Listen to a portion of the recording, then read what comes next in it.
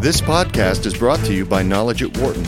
For more information, please visit knowledge.wharton.upenn.edu. Mark Rowan, founding partner of Apollo Management, one of the world's largest private equity investment firms, makes it sound simple.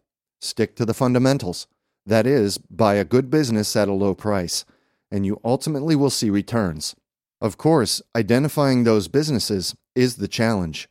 Rowan, who was in mergers and acquisitions at Drexel Burnham Lambert before starting Apollo, spoke with Knowledge at Wharton about how Apollo makes investment decisions, the challenges private equity faces in the coming months, the recent insider trading scandals, and what he looks for in new hires. Thank you for joining us today, Mark. The value of private company acquisitions fell by 2/3 this year to July. Things have come back some, of course, but there are still reports that private equity in general will likely face large losses over the year. And now industry observers talk about the wall of refinancing coming in 2012 for firms scooped up by private equity companies just before the financial crisis hit. How do you see all of this playing out? It's certainly an interesting time for private equity, but I think it's important to come back to fundamentals. Anyone who's been investing for long periods of time knows the secret to success, and I'm sure the two of you know the secret to success, which is low price. If you buy a fundamentally good business at a low price, you will ultimately make money. And the irony is that we all know that as investors, particularly in private equity, and we have a capital base that's 10 or 12 years that allows us to pick our spots in time. But it is ironic that with all these industry professionals and all this capital structure in place, most money is not invested when prices are low. Most money is invested when prices are high. That's, after all, when there's confidence in the economy, when there's financing, when, quite frankly, businesses want to be sold. The challenge, I think, for private equity and investors generally is to have the courage of their convictions and to come up with strategies for investing when prices are low and liquidity is not available. For us at Apollo, the strategy that we have relied on for the past 20 years is distressed. Most of the founders of our business come out of the debt business, and rather than looking for acquisitions in the traditional private equity fashion during these sorts of periods of time, what we do is we employ our fixed income skill set. We go in and we buy the debt, bank debt, subordinated debt, of fundamentally good businesses that are overlevered, and we work through a process with creditors, sometimes in bankruptcy, sometimes out of bankruptcy, and we end up hopefully backing into control of a fundamentally good capital structure at a good price. This has proved to be a very good thing for us. And if you look over the past 20 years, the fund that we raised in 1990, the foundation of the RTC, the last S&L crisis, better than 50% rates of return. The fund that was raised in 2001 in the wake of 9/11 and the internet and telecom debacle, better than 60% rates of return. And across our firm over the past 18 months, we have actually invested almost $9 billion of equity. Not universally popular with many LPs who were, in fact, scared by the volatility in the market, but we fundamentally believe the right thing to do. In terms of the other parts of your question, clearly this will be a difficult period of time for private equity. Many companies were acquired in 2006, 2007 when the sun was shining on the economy and liquidity was plentiful, and there no doubt will be casualties. Companies will go bankrupt. Private equity will suffer losses. But I think, again, to put it in perspective, even for someone like us, we have never had a fund where we have not lost money on at least one company. We are, after all, in a risk business. There is no free lunch. And if we are seeking better than 20% rates of return, no doubt there will be some volatility. In terms of wholesale collapse, wholesale panic, refinancing, I believe that to be significantly overstated. Yes, we have this wall of refinancings as an industry, but if you look at what's happened over the past 12 months, the wall that was there in 2012 and 2013 is now 2014 and 2015. The supply of bank debt is shrinking. The supply of bonds is increasing. At the end of the day, fundamentally good companies will find windows in the capital markets to refinance, and I don't believe there will be wholesale liquidations or losses. Where do you see the best opportunities today in private equity, first in the U.S. and then outside the U.S. in places like India, China, et cetera? Our purview is really limited to the U.S. and Western Europe for making de novo investments. Clearly, we are aware of the macro factors taking place in India and China, but we have to really look ourselves in the mirror and say, what is it that we're bringing? It's not as if we have the best local knowledge, and it's not as if China needs more dollars coming there. So you have a highly liquid economy with lots of local players. We think it's best to pick our spots where we think we have a knowledge-based edge. In the U.S. and Western Europe, if I look at what we've done over the past 18 months, I would say 90% of what we've done has been debt. Initially, when the economy went through a liquidity crisis, we saw a period of time when banks' balance sheets were bloated with corporate loans that they could not syndicate. For a period of time in the fall of last year, we saw wholesale liquidations of senior secured debt of fundamentally good companies being sold at prices and in structures that implied private equity rates of return over long periods of time with senior secured debt risk. In my 25-year career, I'd never seen that before, and that was clearly, at that point in time, the best risk-reward. That phase largely ended at the beginning of 2009 as banks cleared out their back inventory and markets began to recover, and most of the rest of 2009 was spent buying distressed positions in fundamentally good companies that have then resulted in good equity investments. The two largest examples in our portfolio are Charter Communications, the third largest cable company in the U.S., and Lyondell Chemical, which is just now going through a corporate reorganization, examples of two very good businesses. If I were to look industry by industry, I think the partners of my firm would certainly have a variety of opinions depending on their background and expertise. Clearly, industry is not necessarily the divining rod for opportunity. I think right now we are most focused on situations where liquidity, where patient capital, where risk capital, quite frankly, can make the difference and result in attractive asset purchase prices. If I look at our activity, a lot of it has been in financial services. Financial services was among the places that were hardest hit by the recent liquidity crisis, and in commodities, where we've seen a tremendous amount of volatility and players have not had sustainable capital structure. Are there any areas or industries you would stay away from? I know you said that you don't pick industry by industry because it really depends on the situation, but are there warning flags that you look for? And conversely, what are the industries that you have invested in recently? It's hard for us, again, to pick industry by industry. The way we have set up our firm is we have grown organically a 60-person partnership. The three founders have been together 25 years, and most of the other partners have been together close to 20 years. And each of us has our own specialty. Today, those specialties encompass 9 industries. And quite simply, if we think we have a knowledge-based advantage, we're active. If we don't think we have a knowledge-based advantage, even if we see a good deal, it's not really for us. The sectors that we cover most actively are chemicals, metals, distribution and transportation, packaging, media and leisure, satellite, and business and financial services. There are clearly some gaping holes in there. We've seen healthcare be very interesting, but again, not for us. We've seen technology be very interesting. Again, not for us. I think you will see firms stick to their knitting in very volatile times. Where's your money coming from these days? Are you finding the same sources you found 3 to 4 years ago, and are the conditions different? The money is coming directly or indirectly from both of you. Private equity has its glamorous moments. Certainly, there's no shortage of stories and headlines written about some of the leading players. But sometimes I describe my job, particularly to my children. I am a fiduciary money manager on behalf of retirees around the world.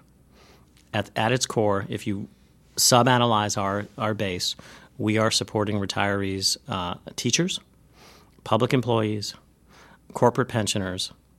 We are, for our international clients mostly, working for sovereign wealth funds, which typically represent the long-term future of a nation, and we are working for government-affiliated entities in Asia and the rest of the world. Most of these investors have been around in this business as investors for a very long period of time. Clearly, we have had a lot of investor angst over the past 12 months and 18 months regarding private equity and returns. It's an interesting period of time, though.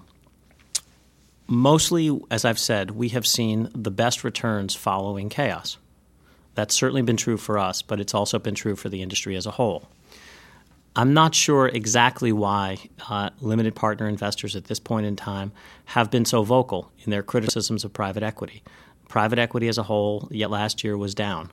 Levered equities were down. Quite frankly, unlevered equities in the S&P were down.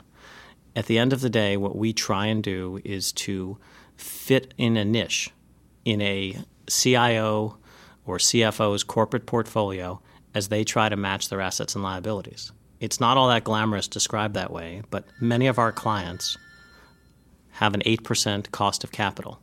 Today, the bond market's not providing them 8%. The stock market's not providing them 8%. Corporate bond market's not providing them 8%. They're very wary of going back into real estate given that the problems have not worked through. So if you're a CIO today, what is it you're investing in? Eventually, alternatives in different structures will have to play a large part of their investment portfolios, or they will not be able to meet their selected discount rates.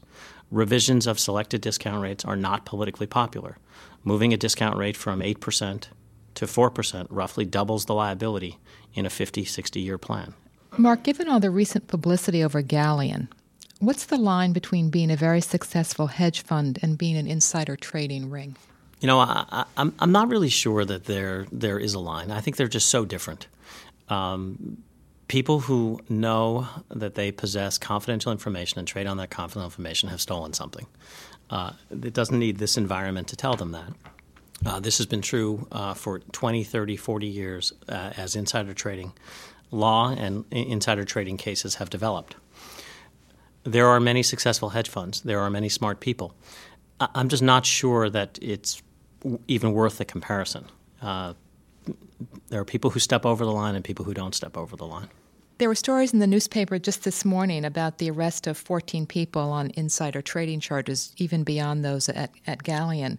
Do you think the public perception is that insider trading is just unbelievably widespread, much more so than is reported, and that hedge funds and others will do just about anything to get that edge? Clearly, public perception is an issue. I tell this funny story sometimes. My wife and I are heading to a dinner event, and we pull up at this dinner event, and there are protesters as far as the eye can see, and they're carrying placards, and my wife is wearing fur. And she goes, "Oh, no, not fur again." I said, "Don't worry, honey. They're here protesting hedge funds and private equity." And the reality is private equity and hedge funds have seeped into the public consciousness, and not in a very good way. Just think about this year. Think that this year ended after everything that occurred with Bernie Madoff. Bernie Madoff was a pillar of the financial community. This was an insider. This was someone who was part of the establishment, had been reviewed by the SEC. The fact that we've now had Madoff and mini Madoffs and Stanfords and others has been tremendously undermining for public confidence in hedge funds. But I really don't think it stops at hedge funds. It goes to banks. It goes to investment banks. Public anger at financial firms generally, who are perceived to either have created the crisis or have been bailed out inappropriately in the crisis, or to have preyed on the unwary or have been unscrupulous. The stories are legion. Today's arrest of 14 or the expansion of the Galleon probe is just a symptom of the times. There are bad people in every industry. There are bad politicians, there are bad corporate leaders, and there are certainly bad people who run hedge funds. This seems to have been their year, though. Apollo has long been an investor in debt and equities, but now you've announced that you'll start a commodities hedge fund in copper, gold, and mining stocks at the worst collapse in commodity prices in 50 years. Now, I know you've mentioned that after catastrophe is the time to get involved. Could you explain the opportunity that you see there? Sure. It's always interesting how businesses grow. I look at our business, and we have a little bit of an interesting history. The three founders all worked together at Drexel Burnham some 25 years ago. And in the ashes of Drexel, we ended up partnering with a government-owned bank, the State Bank of France, the Credit Lyonnais Bank, who put us in business as what was at the time their largest investment. By the mid-'90s, they had $6 billion invested with Apollo, and we had earned them roughly 50% a year. And we presented them an unorthodox fund. Out of one fund, we bought equities for control, private equity. We bought debt for control, our distressed business. We bought debt for yield and spread, our high yield and mezzanine business. We bought real estate both for control and for spread, our real estate lending business.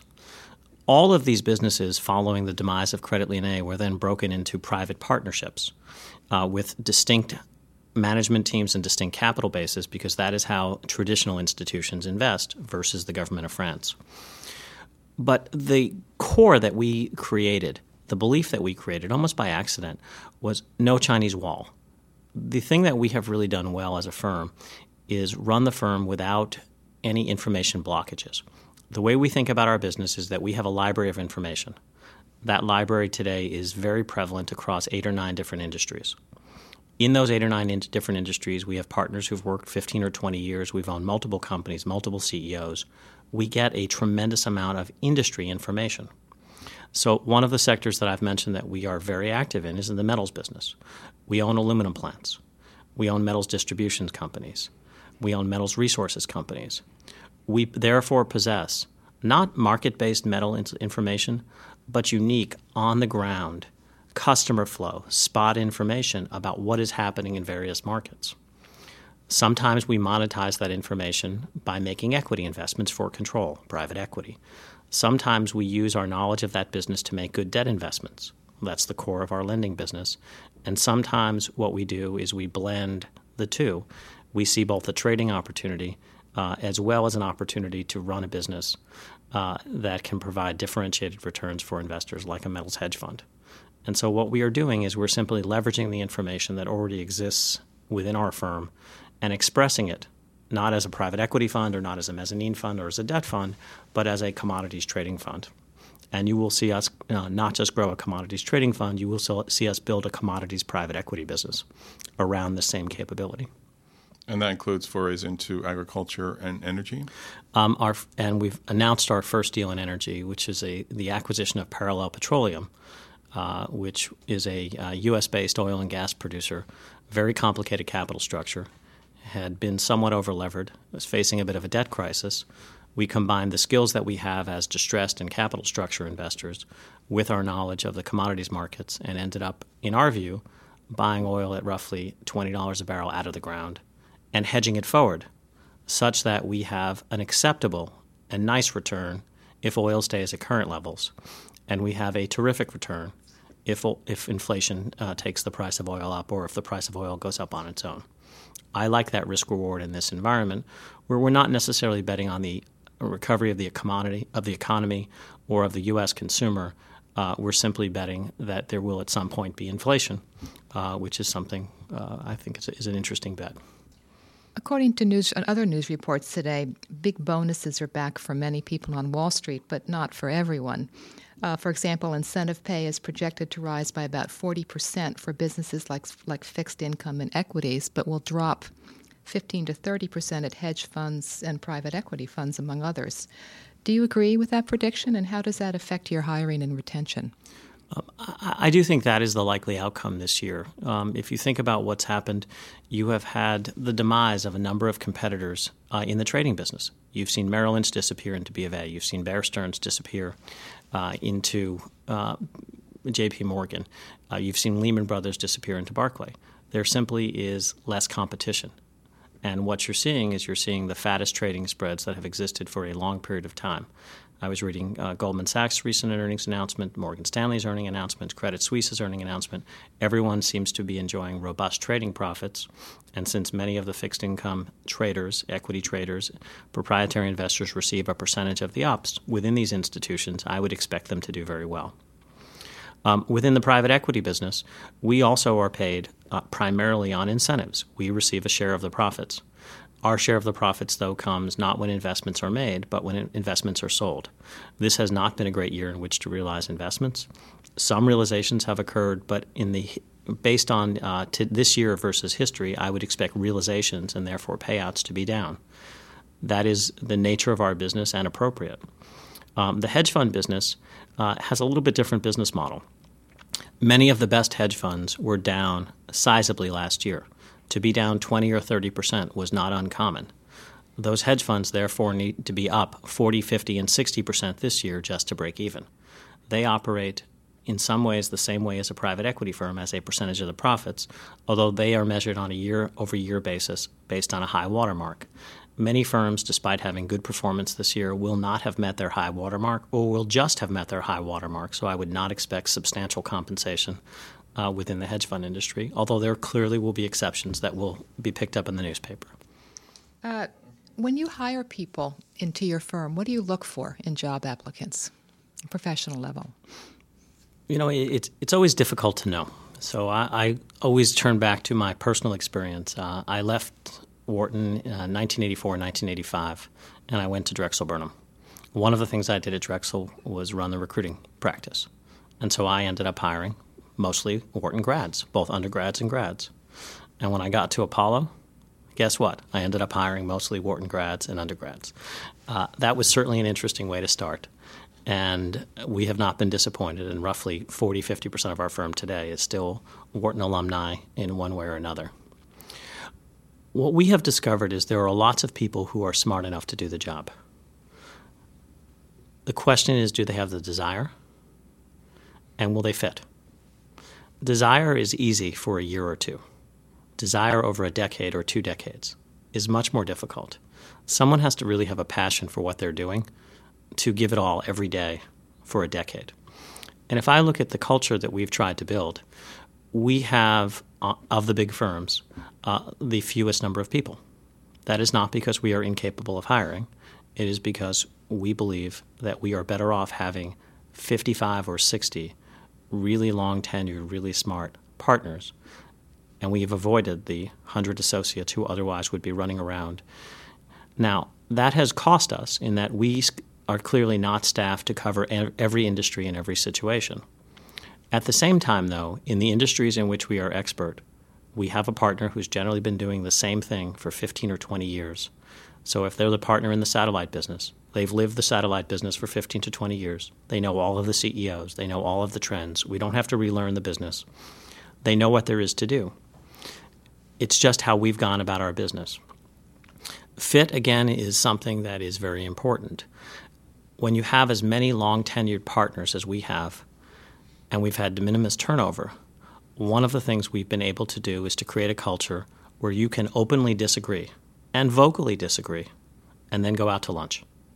And so new arrivals come to Apollo and they go to their first investment meeting and they are almost shocked to see the 3 leaders of the firm yelling at each other in front of each other.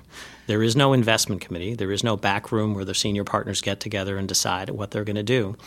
Our belief has always been the way you learn this business is through experience.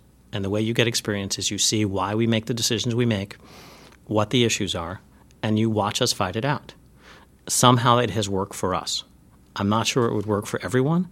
So when you hire someone, you're envisioning smarts, desire, but also are they going to be completely in shock when they see that we run as participatory a culture as we do, particularly the first time they stand up and have something truly unique or controversial to say. Well, Mark, thanks very much for joining us, and good luck to you. Good. It's been my pleasure. Thank you. For more business news and analysis from Knowledge at Wharton, please visit knowledge.wharton.upenn.edu.